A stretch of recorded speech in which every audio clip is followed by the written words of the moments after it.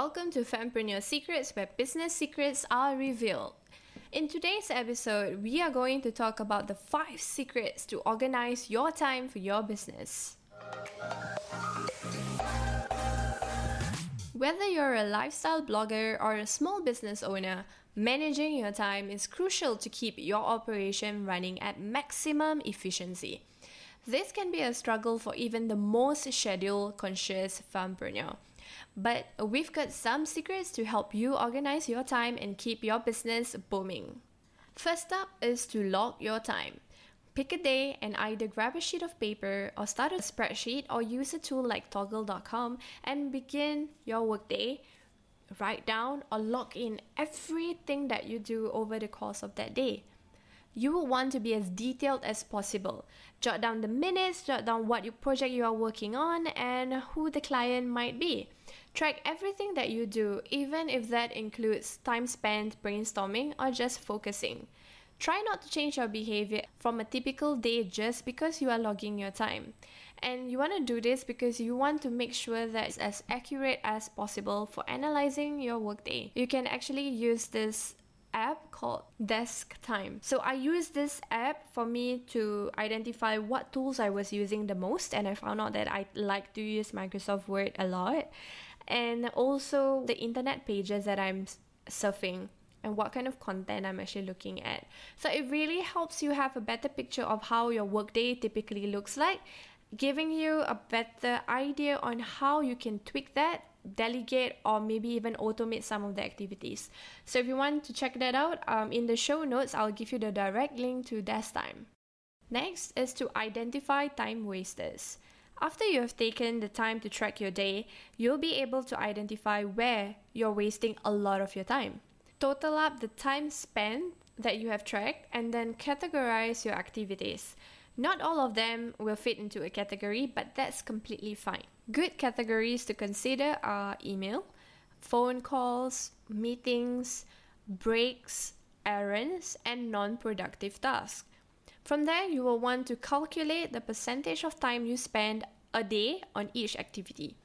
This will allow you to find the areas where you're spending too much of your time.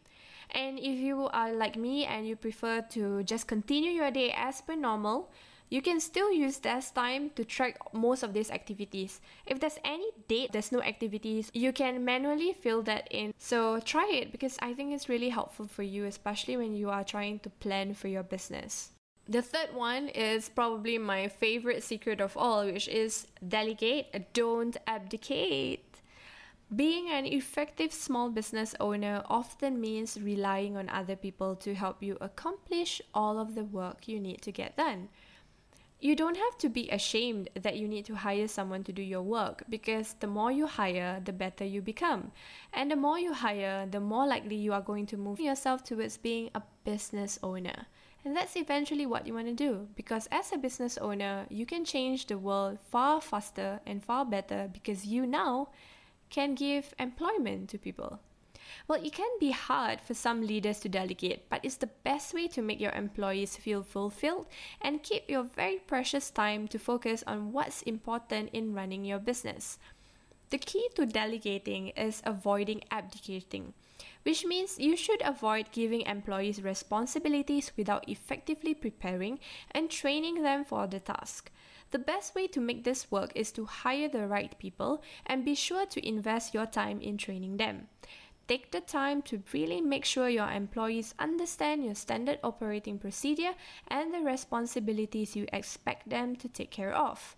And I also find that when you are delegating tasks to your employees, it is very critical for you to explain to them why that task needs to be done. At the same time, it is also important for you as the leader to identify whether that particular task can be done by that person based on the skill sets that they have. So being a leader is not that easy because you have to be aware of all these things. So just remember to delegate effectively and don't abdicate. Secret number 4 is to use the 80-20 rule. As an effective way to determine whether or not you should start focusing on your time, use the 80-20 rule. The rule states that 80% of your results should come from only 20% of your efforts. Implementing the 80-20 rule is a process. So if you keep working on applying it each week until you have a very clear idea of where you can get the most of your time. This principle is very crucial for you when you are trying to identify what activities gives you the biggest return. So let me share a little bit about the activities that I've done for my business. And we found that we spent a lot of our time responding to the same questions over and over again to a point where we developed scripts and templates. That itself wasn't enough. So what did we do then? We invested our energy and all our resources to develop a chatbot. So with this chatbot, everything is being answered by the robots, and we only have to step in when they request to speak to a human being. So that really helps save a lot of time for our business. So now tell me, what is the 20% of the efforts that is giving you 80% results? Secret number 5, and it's the last one for this episode. Plan your day. I know it's a no-brainer, right?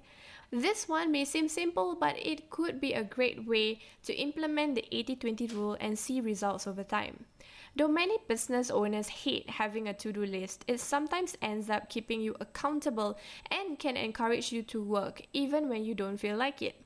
The best way to stay accountable for your day's work is to write it all down the night before or the first thing in the morning. I prefer the night before because it reminds me that I have a lot of things to do the next day. A great way to do this is to write down a list of 6 things you need to accomplish that day and do them one at a time in succession. The way you never have to wonder what you should be doing, and you'll have completed 6 things no matter what every single day. Eventually, the list will stop being a chore and become an efficiency machine where you know that anything you write down will be accomplished. Also, have a little black book kept handy with you at all times. So it could be a physical notebook that is really small, pocket size, that can fit anywhere, accompanied by a pen, or it could just be your mobile phone with a preferred application that you use to jot down anything and everything that you think of that's related to your business. So clear your mind by writing down every single thing that comes to your mind right there, right then, into your little black book. It really helps you, because then you can decide whether or not you want to delegate, distribute, or delete. So that's the 5 secrets to organize your time for your business that I can think of right now, but I'm pretty sure more will come along the way. So hopefully you found these tips helpful. Even if you only apply 1 or 2 initially, it can give you goals to manage your time better in the future. So don't give up.